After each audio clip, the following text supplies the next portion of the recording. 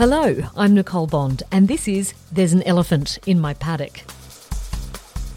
Today's episode really is a rather large, rather red elephant in our paddock. But first, here's a reminder. Our principal sponsor is a rural financial counselling service in North Queensland. It's a fantastic organisation. They are there to assist rural producers at risk of financial hardship. They provide free, impartial, professional support for anyone requiring support making plans for their financial future. Get in touch with a rural financial counsellor today by going to our website, rfcsnq.com.au. And they proudly bring to you this podcast. Michael Lyons has been roped into being our guest on There's an Elephant in My Paddock this time around. We talked coronavirus last episode, and coronavirus, aside from disrupting everyone and changing everything, it also brought some other issues to the fore. And Michael Lyons, something popped up in coronavirus that you'd like us to look into. What came to your attention? Well, I suppose this year has really brought into focus how dependent Australian agriculture is on China, and I guess across so many sectors. Like we're involved in the beef industry, but also grains and mining, and so I think given this massive ramp up in trade with China over the last few years, I guess my question is around: can we operate without China, and what does need to be done to develop relationships security into the future? So there's two-part question there. Can we operate without our largest trading partner? Is there enough appetite from other countries for Australian ag? And if we can't, or if there's not, what can we do to get a more stable relationship? And so what caught your eye? There were a few issues to do with China that popped up during coronavirus. What really got your attention? Well, what I'm seeing at the moment is this real disparity between what's happening in our domestic beef markets and what's happening globally. And, and there were some restrictions imposed by China.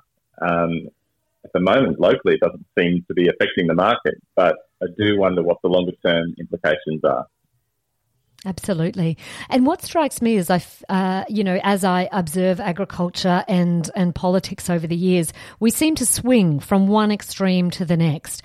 On one side, it's exciting and new markets in China and how we're partnering with China. And then it swings back to the complete other side about sanctions or trade changes or even concern over Chinese foreign interests. There doesn't often seem to be a happy medium. Would you agree? Yes, I do. All right. Michael, is there anything particular you would like our guests to look into?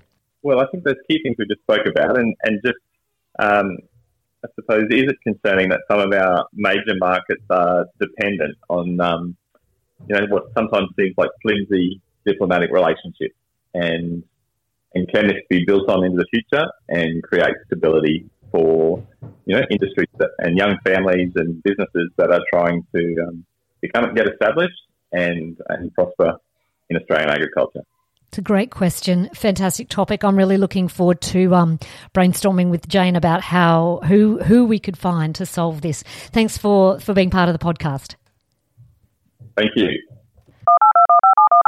Okay, Jane, so we've got our question, and I'm already feeling a bit awkward, really, about going out and asking this blatant question. Like, why do we feel so, constrained when we're talking about China in a way that we don't when we talk about trading with America or Canada or the UK? Well, exactly. And, when you say awkward, it is. And, it'll be interesting to see that when we do start calling people who is willing to put their name to what they have to say. Like, are people as worried as the media makes them out to be, or is it just our trading relationships a lot more in control than we sort of maybe make them out to be. I've got a feeling, Jane, that this is going to be pretty tough for you. We've both been journalists for a long time. Some stories you just go, oh, it's going to be hard to get someone to do an interview on this. I kind of feel like that's what's headed your way. No, it'll be fine. There's seasoned professionals somewhere, I'm sure. I guess, what we really need to paint a picture of is are people awkward? Are they upset about, how things are playing out with China? Should the government be doing more? Can the government be doing more? Is it as political as we think it is? I guess there are a few other underlying questions we could ask. But, I'm sure we've got some pretty big organisations that, cover a lot of the commodities we trade. I didn't realise we export so much wool to China. That's our biggest export. I guess, often when you buy clothing, it so often has China associated with. I guess I'm just interested whether the relationship is as precarious as we feel it is, or if it's kind of just this smoke and mirrors dance that the people who are in the know and understand, and the rest of us, it makes us feel awkward. So I'm keen to know if industry thinks whether it's a flimsy relationship or not.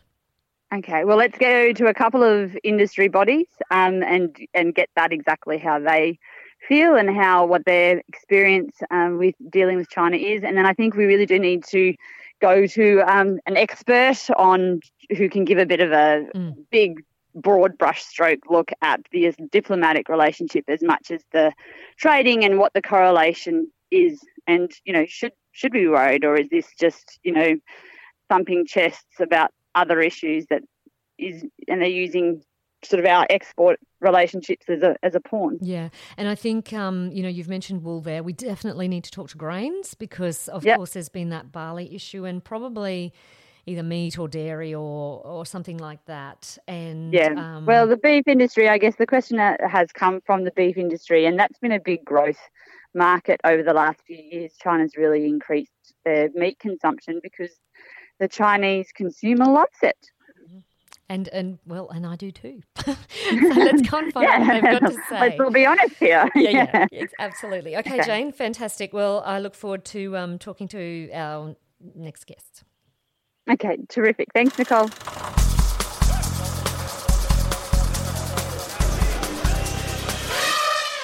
So, what does industry think?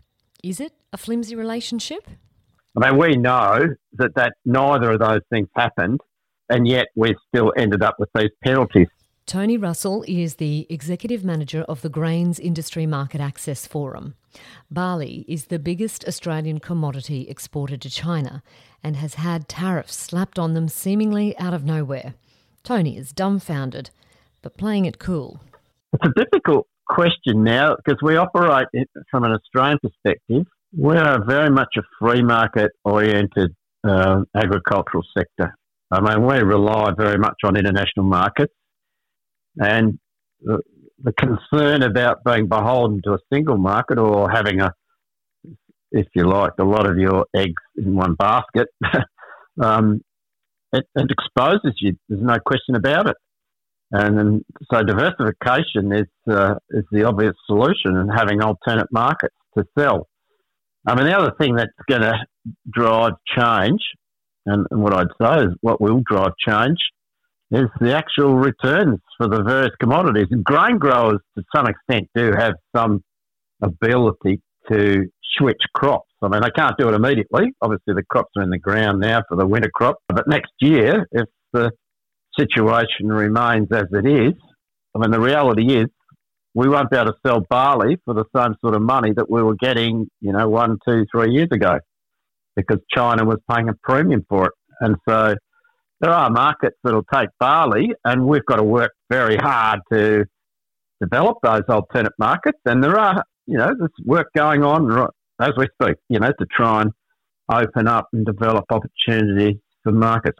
I mean, the reality is, in terms of the relationship, though, there's actually nothing wrong with the relationship between the people that are selling. This is the businesses that accumulate and export grain to China, and those that are actually buying it, the industry people. So at industry level, and relationships are as sound as they've ever been.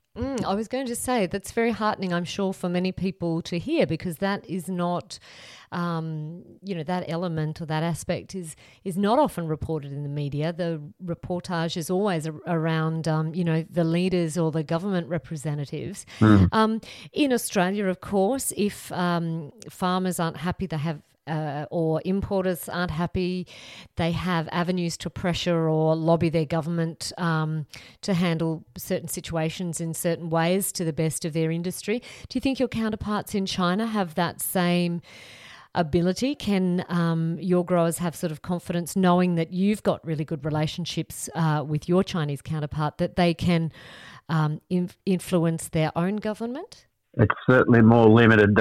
That's what we would perceive, at least. I mean, they're not going to tell you, but look, a lot of the Chinese enterprises that we're dealing with are actually government owned in the first place, so you're talking to one and the same. Okay. And definitely government policy typically overrides any commercial factors in China. So it's a difficult situation for them. I mean, as much as possible, they will try, we know that, and make representation that there's a significant impact, and it's actually still in China's best interest, we would argue. And I think you'll find that the importers and the processors in China will be making that case. This is going to seriously impact China, because they won't be able to source for the same price and receive the reliable quality that they have been receiving from Australia for the volume that they require. It's going to be more difficult for them to source what they want, particularly in the malting sector. It doesn't apply quite the same for animal feed, but certainly for malting barley, that's definitely a factor. And look, they'll find a way, but the reality is it'll be tougher for them. So you have used barley as an example a couple of times, and your organisation represents all grains. So let's talk about barley, because that is, that is the one that in the midst of sort of when Australia was feeling the pandemic, that rose its head. And I think many people connected what was happening to the pandemic, those who weren't in the know. So from what I understand, in May, China imposed a dumping margin of up to 73.6% and a subsidy margin of up to 6.9% on all barley imported from Australia. At the time, your industry body said that it would disrupt and likely halt exports. Is that still the case? Oh, no question. Well, look, there's a little bit of barley that's trickled in. We understand there's a couple of opportunities where that barley can still go to a customs-free zone in China for a product that gets processed in China and then re-exported, so without tariff. But other than that, anything that's going to go into China, it won't be selling out of Australia with that sort of tariff level. It's too much. I mean, so why, it's a very big impediment. Why did this happen, and was it at all related to the pandemic? No, this is a misconception that has been going around in the media a little bit. The reality is China in November 2018 initiated an investigation into dumping by Australian exporters. I mean, this has followed quite a significant ramp up in exports of barley from Australia. Well, I guess there was a market opportunity, and Chinese importers were looking for barley, and there was a big growth in opportunity, and they bought it. So, but it happened that a lot of Australian barley was going to China in 2016, 2017, 2018, and in November 2018, China initiated this dumping investigation, and then shortly after, a subsidies or a countervailing duties investigation was initiated about a month later. So that's been going for nearly 18 months. Now, what drove China to initiate those investigations is still not entirely clear. You can speculate that it could have been due to other relationship at the political level. It could have been factors at that in that space, but I mean, you can only speculate. There's certainly no grounds, or as far as we're concerned, there's still no basis to the findings that the investigating authority, being the Ministry of Commerce in China, came up with in May, suggesting that dumping took place and that our farmers are subsidised. I mean, we know that neither of those things happened, and yet we still ended up with these penalties. It just so happened that investigation had to be concluded by the 19th of May, and it was only 2 or 3 weeks after these connections were made with the source of the coronavirus and suggestions about undertaking investigations into the source of the coronavirus. It was just unfortunate timing as far as that's concerned. But nevertheless, it's been caught up in this whole, political argument that's been going on in the last 3 months. Now, given, you mentioned that you can only really speculate as to the motivations behind it, do you feel that if political and diplomatic relations between Australia and China were better, do you think that you would have seen those tariffs? That's difficult to say, but I mean, the argument that China's put is that their own barley industry, which I might say is quite insignificant in terms of their overall grain production. And I'll point out that China consumes something like 600 plus million tonnes of grain a year. They import over 100 million tonnes, and most of that soybeans, but they also import, they have been importing, 4 to 5 million tonnes of barley and probably a similar quantity of wheat, corn, and sorghum, other grains, but probably that might all add up to maybe 130 million tonnes. So they consume in excess of 600 million tonnes.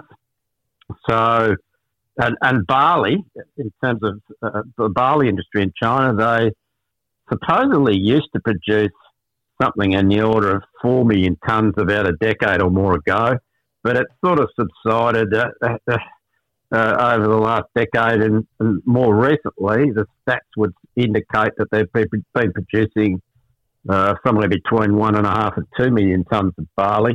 It's quite dispersed around the place where it's grown and not grown anywhere particularly close to where it's needed. So, their argument is their industry's been disadvantaged because Australian barley's been dumped in their market. Well, the fact of the matter is our barley was being sold at the world market price.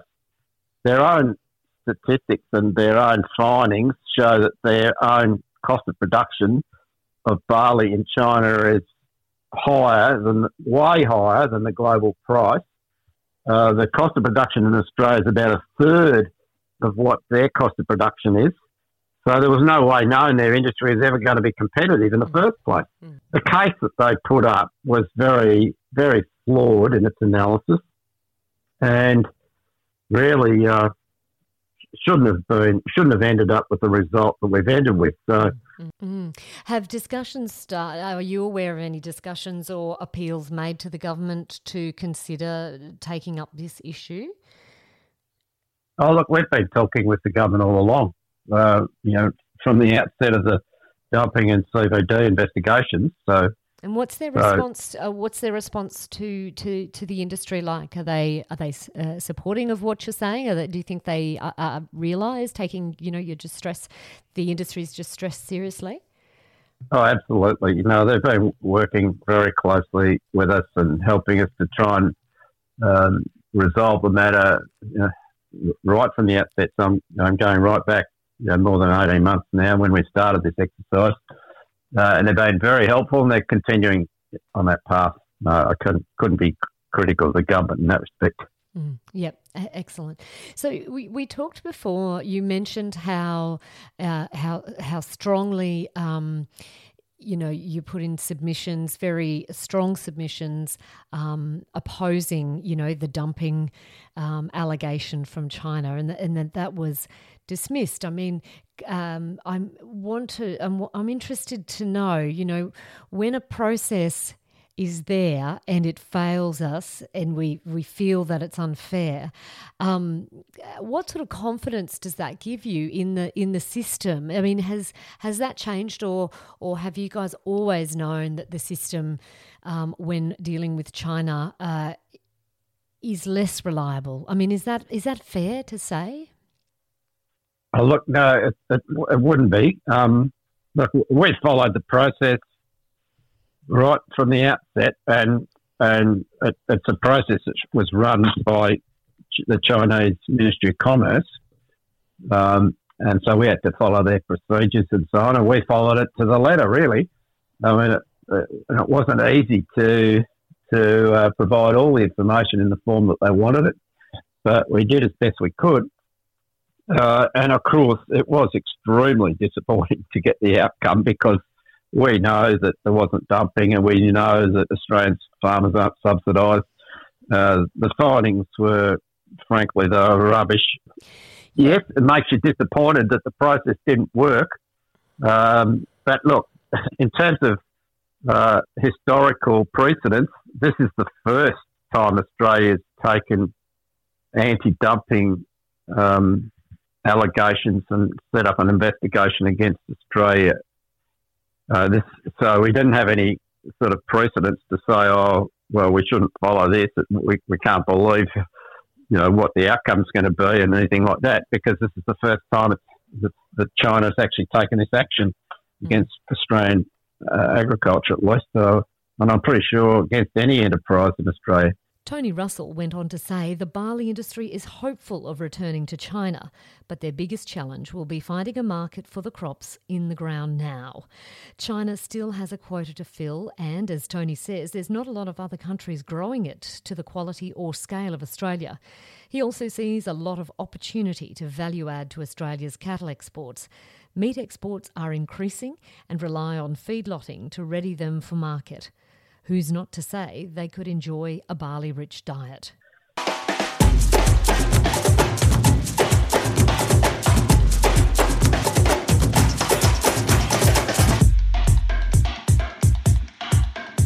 So I'm joined by Patrick Hutchinson. He's with the Australian Meat Industry Council, which is basically the only body to represent the meat industry post Farmgate.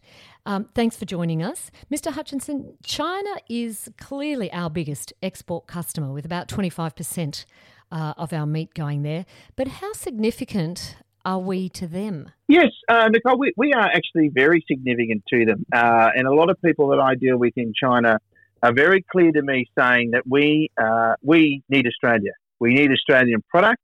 We need Australian service. And basically, we need Australian values.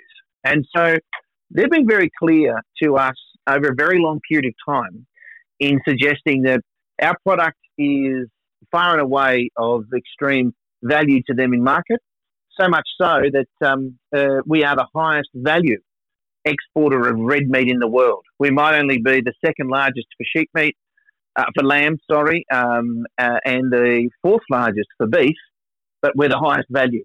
So what sort of challenges, if we are competing against Brazil, Argentina, the US, or anyone else really in exporting to China, what kind of challenges does this present, given that we're not the most important exporter? Well, yeah, I wouldn't say we're not their most important exporter. I would probably look more on it. We're in a strained relationship at the moment, and that's outside of trade.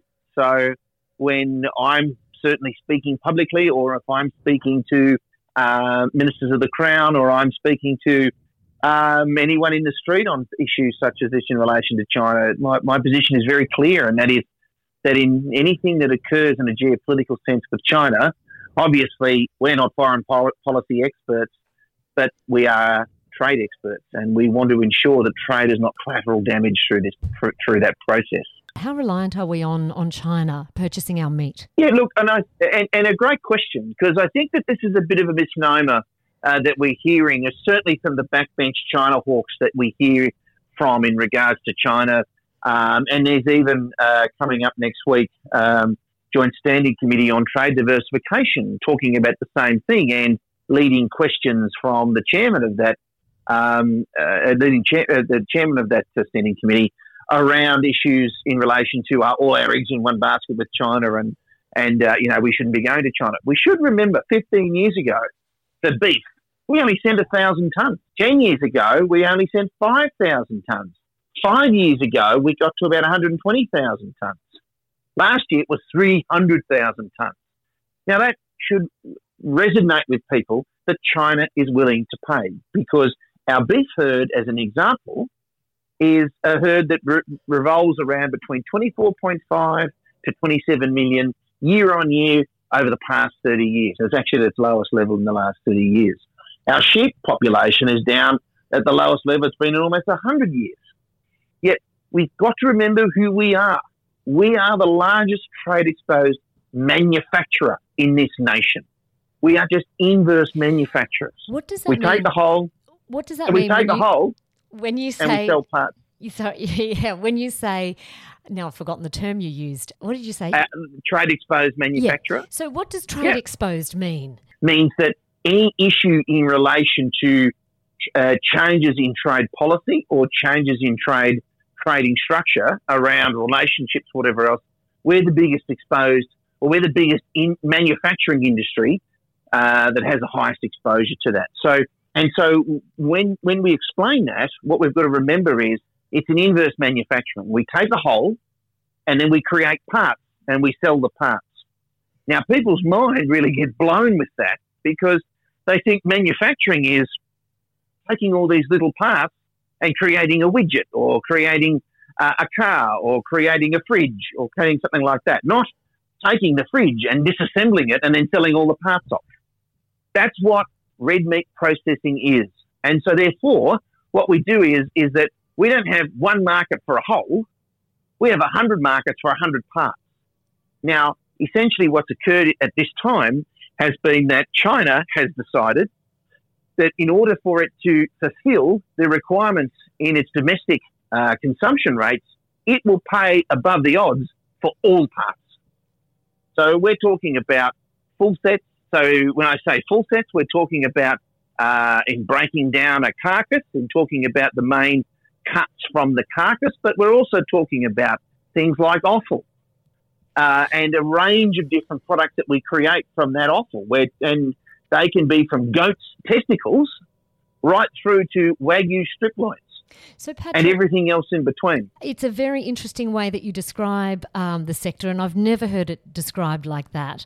I just wonder then if it's, in some terms it strikes me that perhaps it's easier trading with China because they are happy to buy the full gamut of products at a good price on that hand, and then potentially more difficult on the political side of things. Does that come into any of it? That it's absolutely, Nicole. You've hit it on the head, and that is that it is becoming simpler in that sort of terminology, and that is why that people then look at it as, oh well, you're too reliant. It's though China has appeared out of nowhere, and all of a sudden we send everything to them. This has been a market that has grown over many, many years. And Patrick went on to talk about the challenges of building the Chinese market up to the current level, only to have it suddenly scrutinised when the heat is turned up politically. We've got to get people out of a rhetoric central system of China equals bad because the media tells me so. He says despite COVID restrictions, the markets with Japan, America, the Middle East and Taiwan are as strong as ever. The Chinese-Australian meat industries signed an MOU last year in an attempt to stabilise the relationship outside the political sphere. Because they represent the importers and we represent the exporters, how do we look to start to share more knowledge between each other? And in sharing that knowledge, what is that then going to lend us to? Research and development, marketing strategies, supply chain management, cold logistics is another one over there. We need to be spending more chilled product there. But even more important than all of those together is the fact that in 2017, Premier Li Keqiang and then Prime Minister Malcolm Turnbull signed a joint statement. And part of that joint statement was around biosecurity, which included the elevation of 15 establishments so that they can also then be registered for China, that all plants registered for China can sell chilled product, because at the moment only 11 can. and that all plants registered for China and Australia can send tripe, which is an offal product, as we know, a white offal product that we call it, as we know, but a massive delicacy in China that we can't get access to at the moment. So that's three key levels where we're going to the importing group and saying we need your help in making sure that this remains on the front of mind for people. This question has come up, obviously, because of the timing and what's been going on around the world with the pandemic and the trade issues Australia have been having with China. So I just want to go back to the specific instance that has many beef producers kind of worried. When China came into the spotlight earlier this year after they cut or they suspended our 4 major processors' access. Can you put that into context? What was that about? Why was their access suspended? Did we do something wrong, or is this political leverage being used? Look, first and foremost, they have a tolerance that they set for labelling requirements on products, and that's very clear. China, through the General Administration of Customs, they with GACC, they say that they put out reports. Now, these reports are across a whole range of different structures, be they, this is rotten meat, this is broken cartons, this is labelling, this is misalignment on certificates, there's been a number of times where it's been reported publicly on their websites that these facilities, there's been minor issues in regards to labelling, and they have just made a decision to say, okay, you're going to be suspended until we're confident that the systems that you have in place will reduce or eliminate this issue. And those 4 plants have provided those corrective action programs to our government, and our government's provided those to China. So we have to sit and wait until we hear back from them. So should Australian producers then be turning their worry to that the local processors can't follow the rules, or rather than being concerned about China? Look, I think when you look at the number that is being discussed here, and that it is a handful. We send 65 million cartons of product to China every year. I think we're talking about 20 cartons. You can't even put you don't have enough zeros in front of it in regards to a percentage point.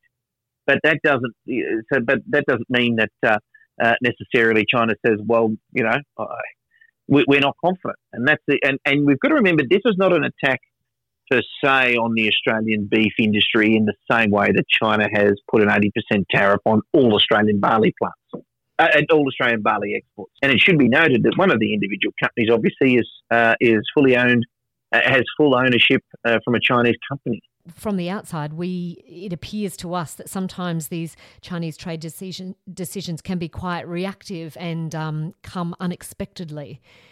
Are you guys concerned about that at all from the meat perspective? Yeah, well, we're always concerned in regards to anything that does with the trading, with rules-based trading globally. So, as I said, when it comes to the relationship and what we work through, it's very clear that we've made a very clear statement that we must ensure that in any issues around the geopolitical landscape, whether it be how China operates within the Pacific, South China Sea, Xinjiang province and Uyghurs, Hong Kong, anything else like that, whatever decisions that we're making from a geopolitical situation, that we've always taken into consideration the knock-on effects that can occur, especially within trade. So as I said, the trade does not become collateral damage. Now, we can't just say, well, you look after trade and nothing else, because as a nation we have values, and those values are what sets us apart from the rest of the world as Australians.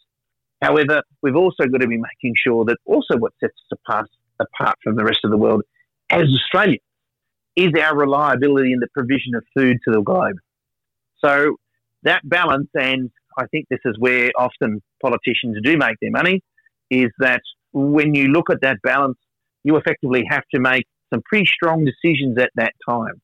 Now, what we as an industry get frustrated with is when people who are not around that decision table, normally around a backbench level, start to then have their own opinions publicly enunciated, or create groups like the Wolverines or other associated activities, which just encourage more animosity, encourage more adverse media reaction to what otherwise is a normal relationship, and then puts us in a position where we're having to either stand up for our trading partner or stand up for our trade and our trading partner, and then be viewed as being pro-China, or not stand up for our trade or our trading partner and actually then be viewed as being anti-China and not interested in the trade relationships. Patrick, if you ran into our questioner at a barbecue across from, a couple of lovely eye fillets, medium rare, and if Michael Lyons said to you, can we operate without China, and what needs to be done to get the relationship security, what would be your brief response? Briefly, I'd say at this present time, no. I don't think that we can operate without China based on the size of the market. Can we operate with China providing them with less product? I don't think we need to be thinking in that way, because I think China actually wants our product. So we can't move away from the fact that just because we're looking in the media at the moment and certain media outlets decide to tell us what we should and shouldn't think about China, doesn't mean that China, with 1 billion people, does not want our product. What we need to be doing in the relationship to continue to be able to provide that product is recognise the volatility in the market, understand about our ability to be able to spread our risk in other markets, but not to lose sight of the fact that it's not simply just let's diversify to other markets, because we send to 100 countries around the world. That's the way in which we trade, and that's how we do it. That's how we manage to ensure that we can capture value and capture margin in order to maintain price. And we will continue to do that forever and a day, which we're the world leaders on and have been for probably the last 100 years.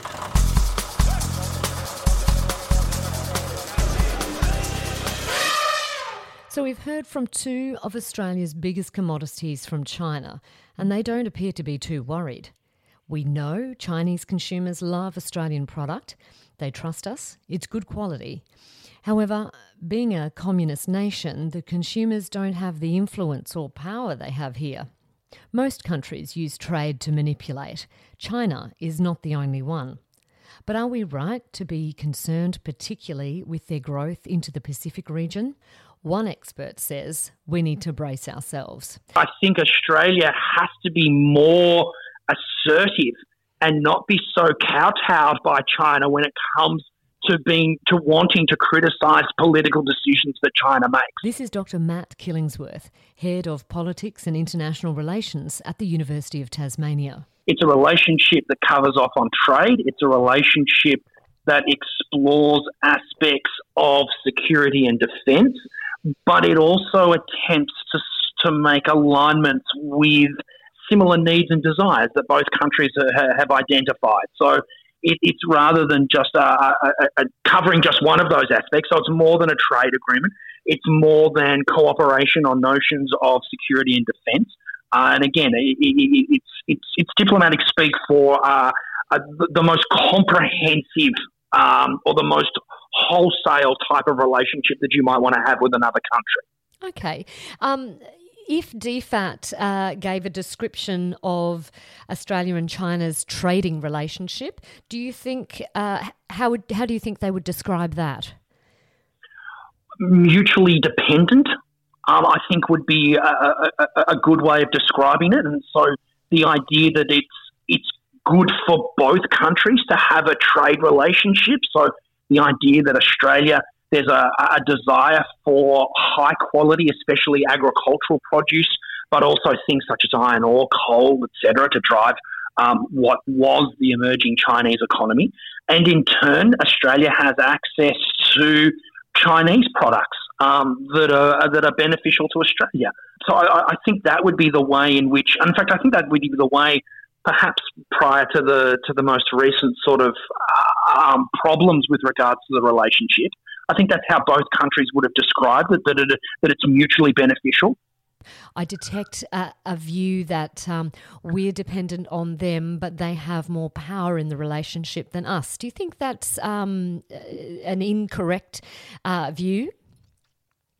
No, I don't. If you can indulge me for a little second, there's a long history to this.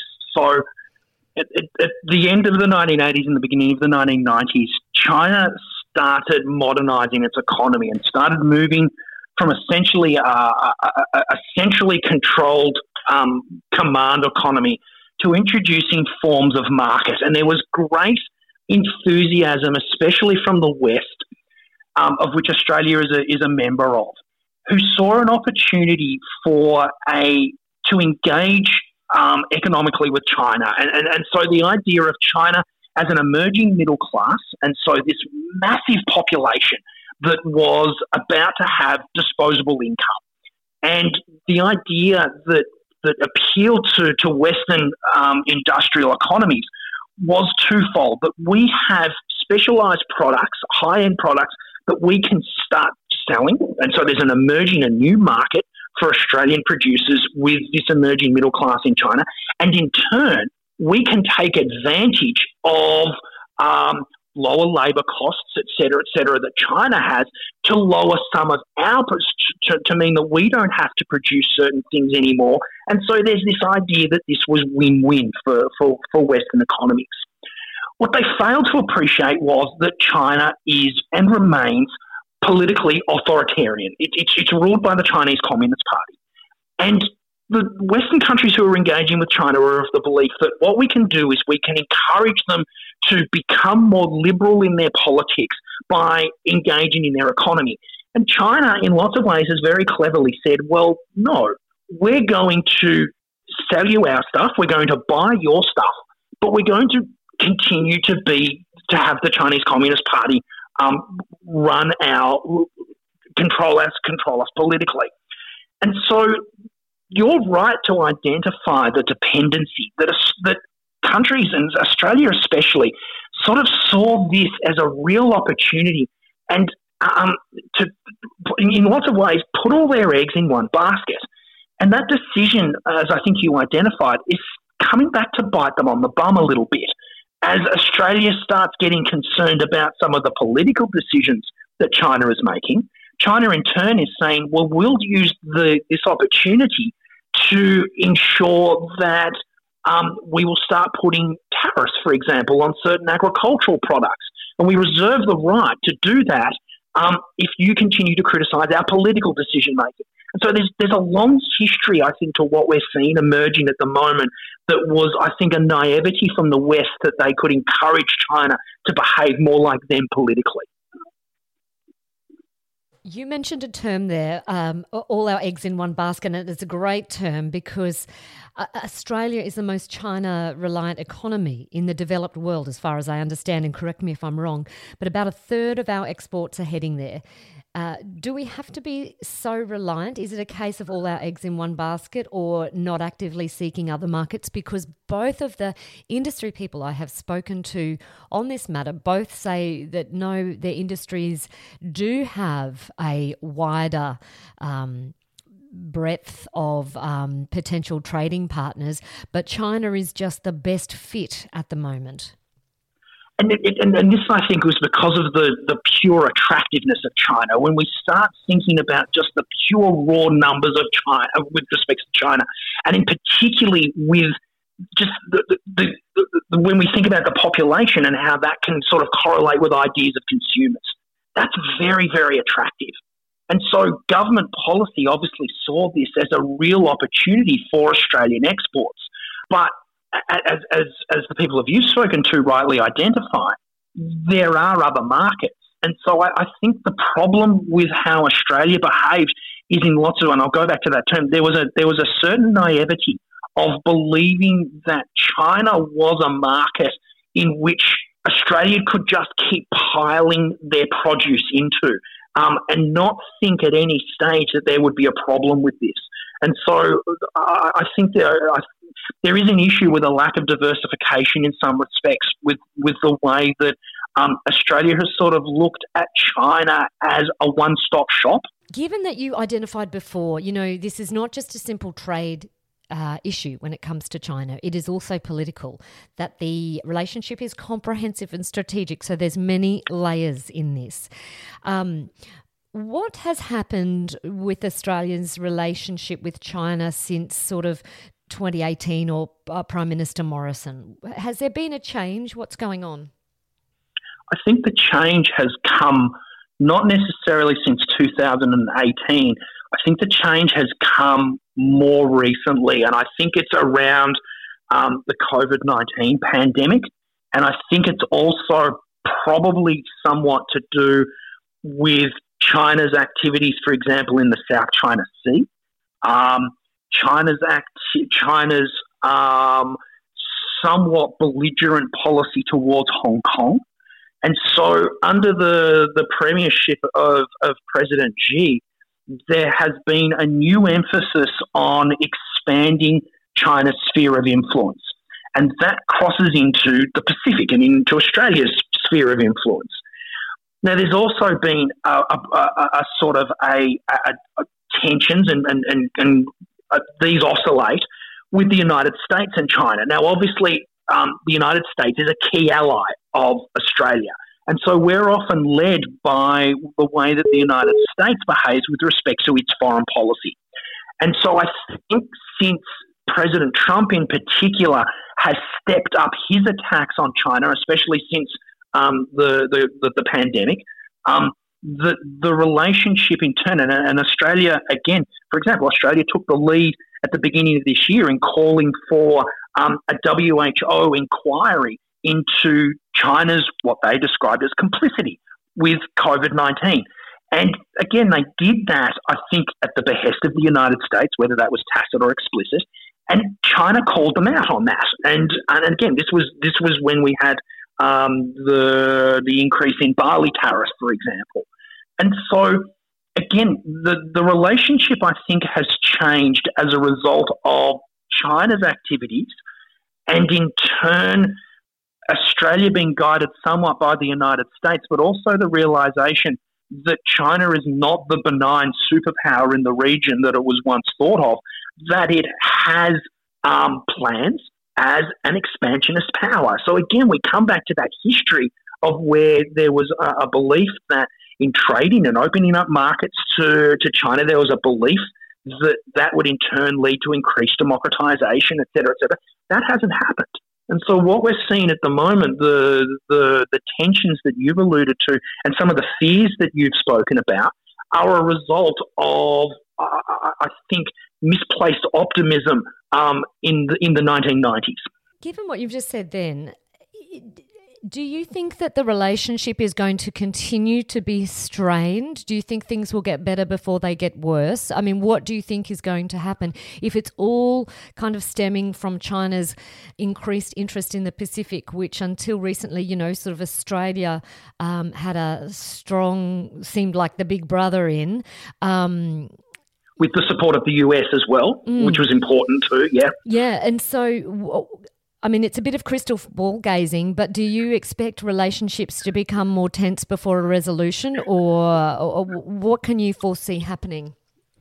I should qualify here that my crystal ball gazing is notoriously wrong.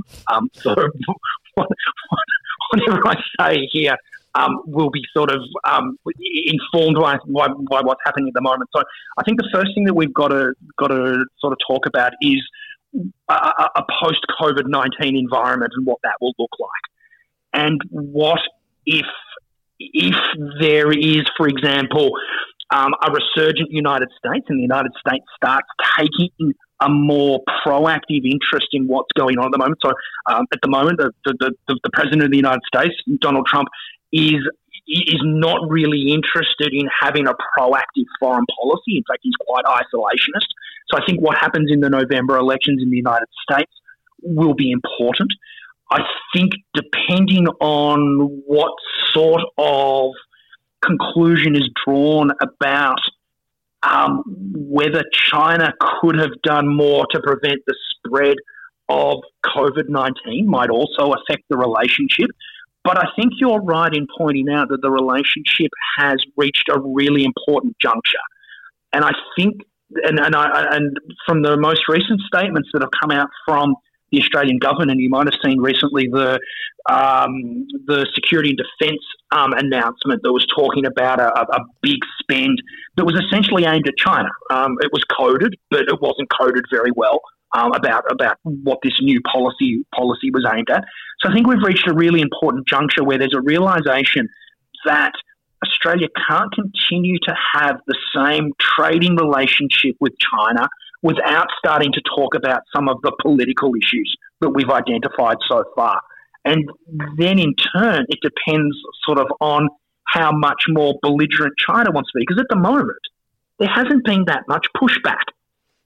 Much of sort of what we see at the moment is quite acquiescent to what China wants. And there's lots of talk and nibbling around the edges, but not a lot has happened. So I think we've reached a really important juncture that's informed by multiple things that are happening at the moment.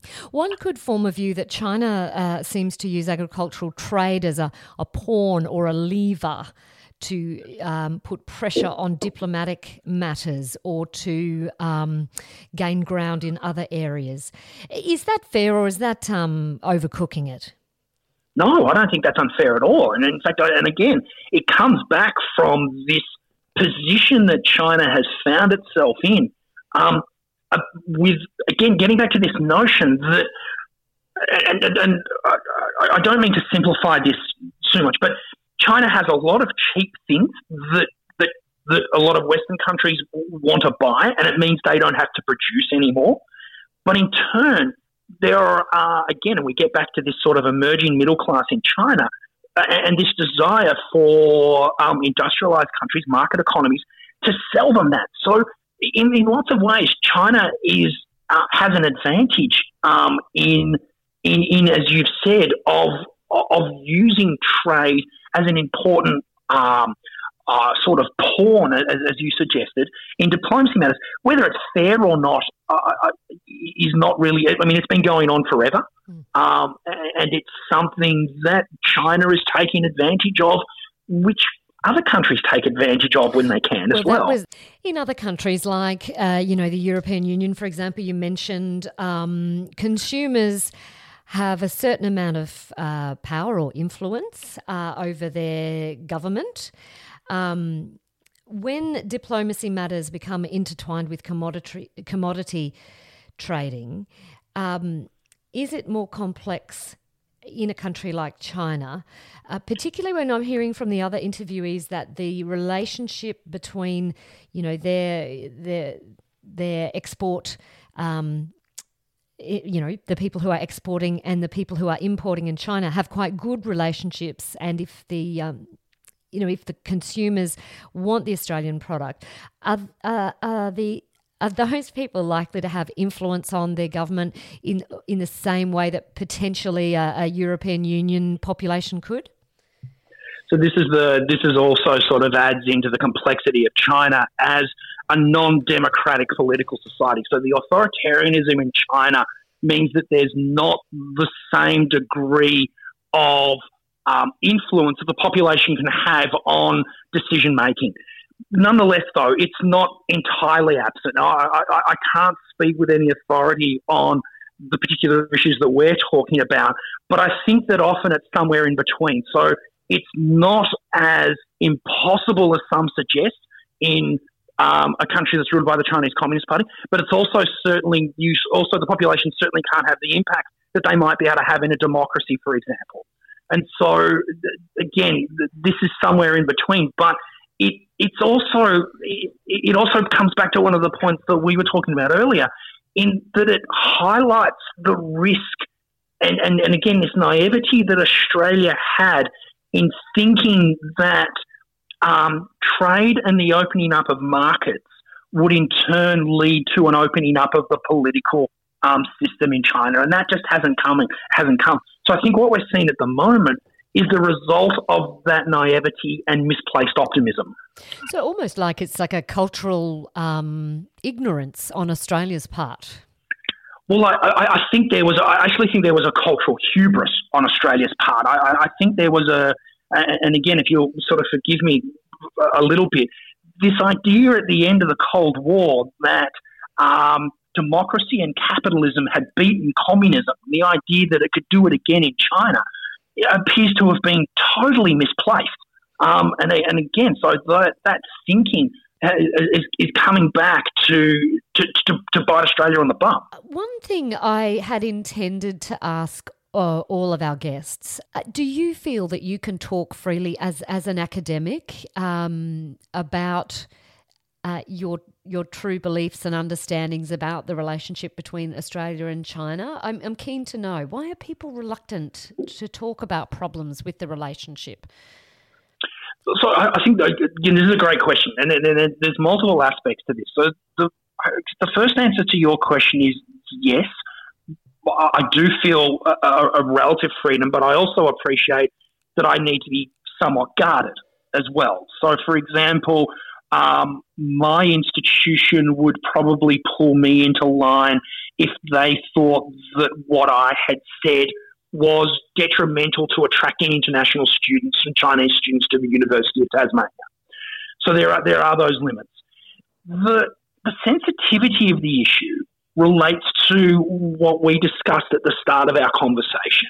The sensitivity relates to the fact that the Australian economy has, in a variety of aspects, so we've spoken about trade, but we've also spoken about international students. The Australian economy has become so reliant on China in a variety of ways that China is very clever and very quick to call out what they regard as to be slurs against China, and then use trade, and they've used foreign students in the past as well, as a sort of a stick to say, look, if you don't apologise or if you continue to make such statements about China, then we will reserve the right to make decisions that will be detrimental to that economic relationship. And so the tension is due, as we've discussed a little bit already. The tension is due primarily to the beginnings of the relationship, and the idea of that China represents and China is sort of a metaphor for lots of things, but China represents an opportunity for Australia.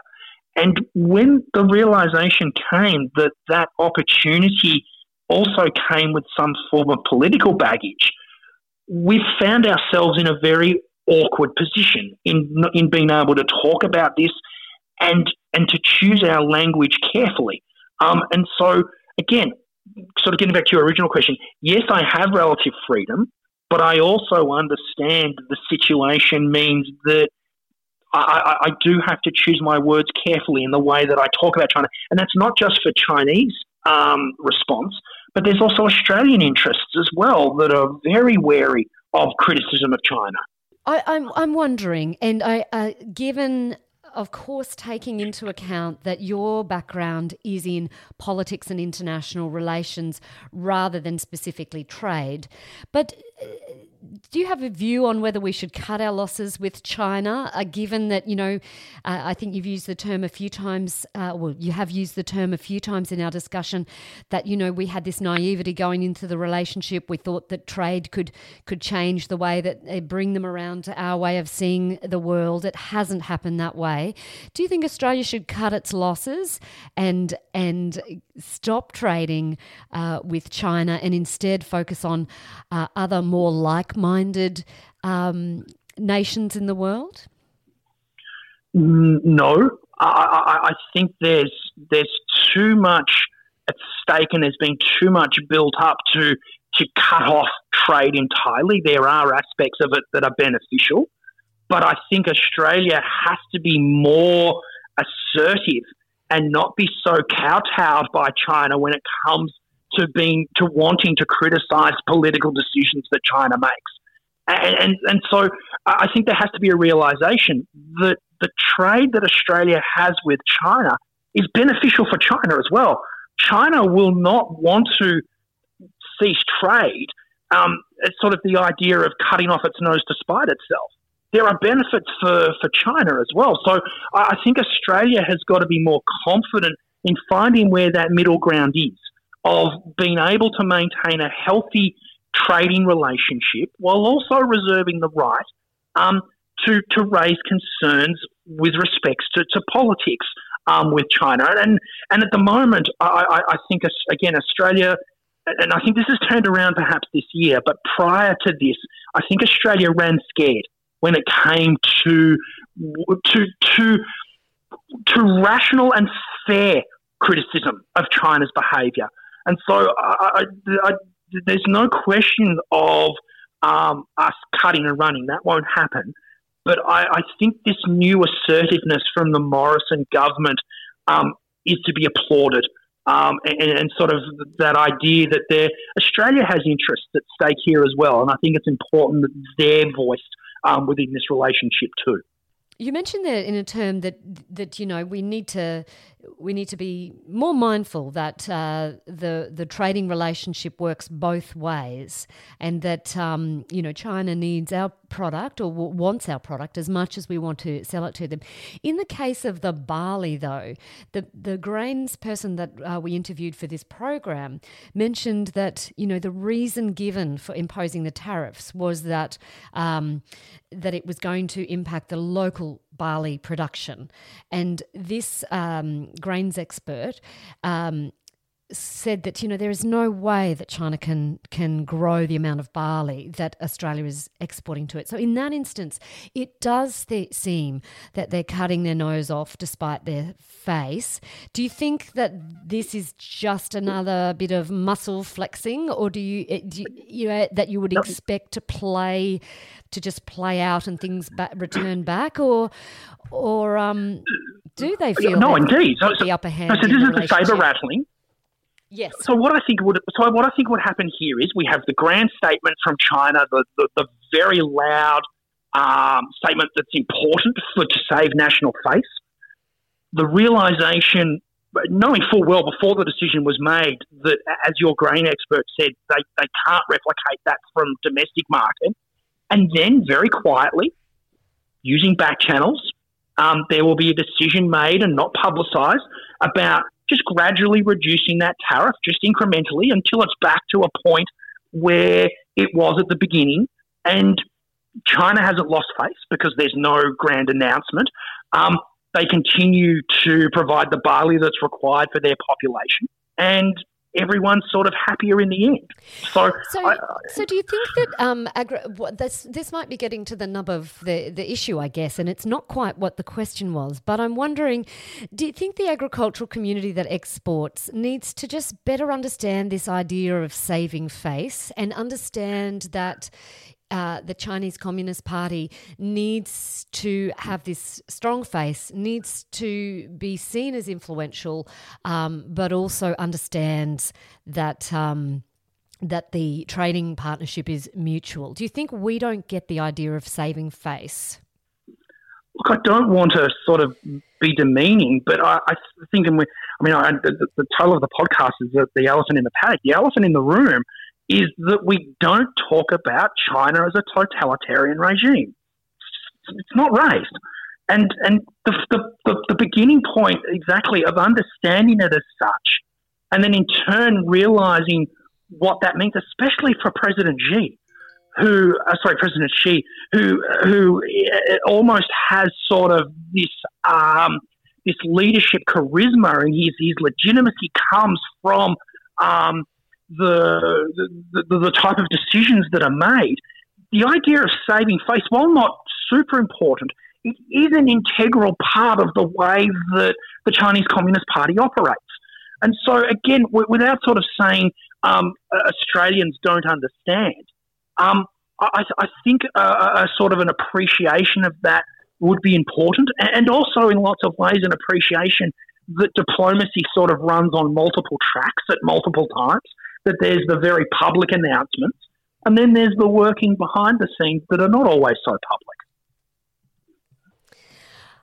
I think we've covered a lot of ground. Is there anything else that we haven't covered that you liked, that you think's important in this discussion? just one thing that I sometimes think too, that producers might be pawns in this relationship, and that's unfortunate. And again, perhaps more information and sort of some placating at some stage, maybe by the Australian government, again, just quietly, sort of talking to producers about this is not the end of the game. This is how China will behave in certain circumstances. But we're working hard to ensure that we still look after Australian producers.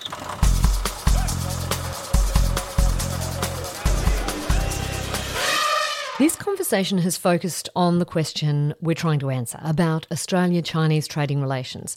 But context is everything. So we spoke to Dr. Matt about a couple of other relevant agricultural issues, if you would indulge us. Whenever Chinese investors whip out the chequebook to buy Australian land, we hear about it. I rarely hear about when Swedish or English companies purchase Aussie soil. But I have seen more than a couple of exposés when the new owner is Chinese. Why? Is there a real reason for concern? Cheap political ruse? Or just plain racism? Dr. Matt went on to say how Australia undervalues the contribution of Chinese students to higher education and how our educational institutions will need to come up with a new economic model ex-coronavirus in order to survive. Again, all the eggs in one basket? A common turn of phrase in this episode.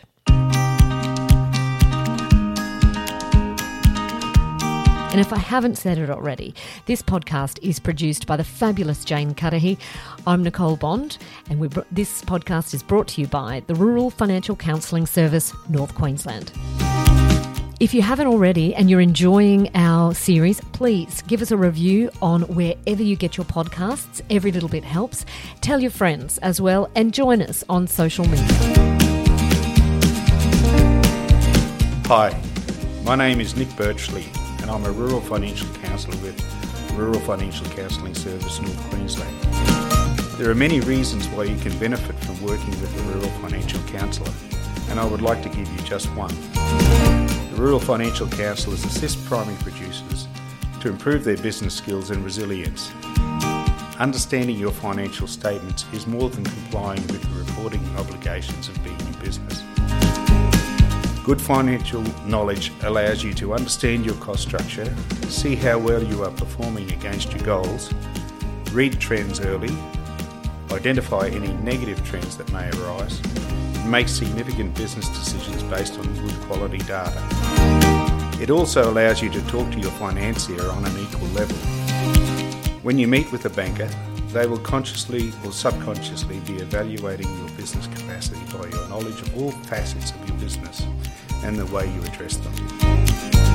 When you're looking at a new finance proposal or reviewing your existing lending facilities, your banker has probably already looked at your financials and formulated opinions and questions for you. Your knowledge of the financial side of your business will help you talk about your business with your banker in a far more positive way. Your banker will feel more confident about lending to you because they know you are on top of your business. Contact your local rural financial counsellor to assist you be better in your business.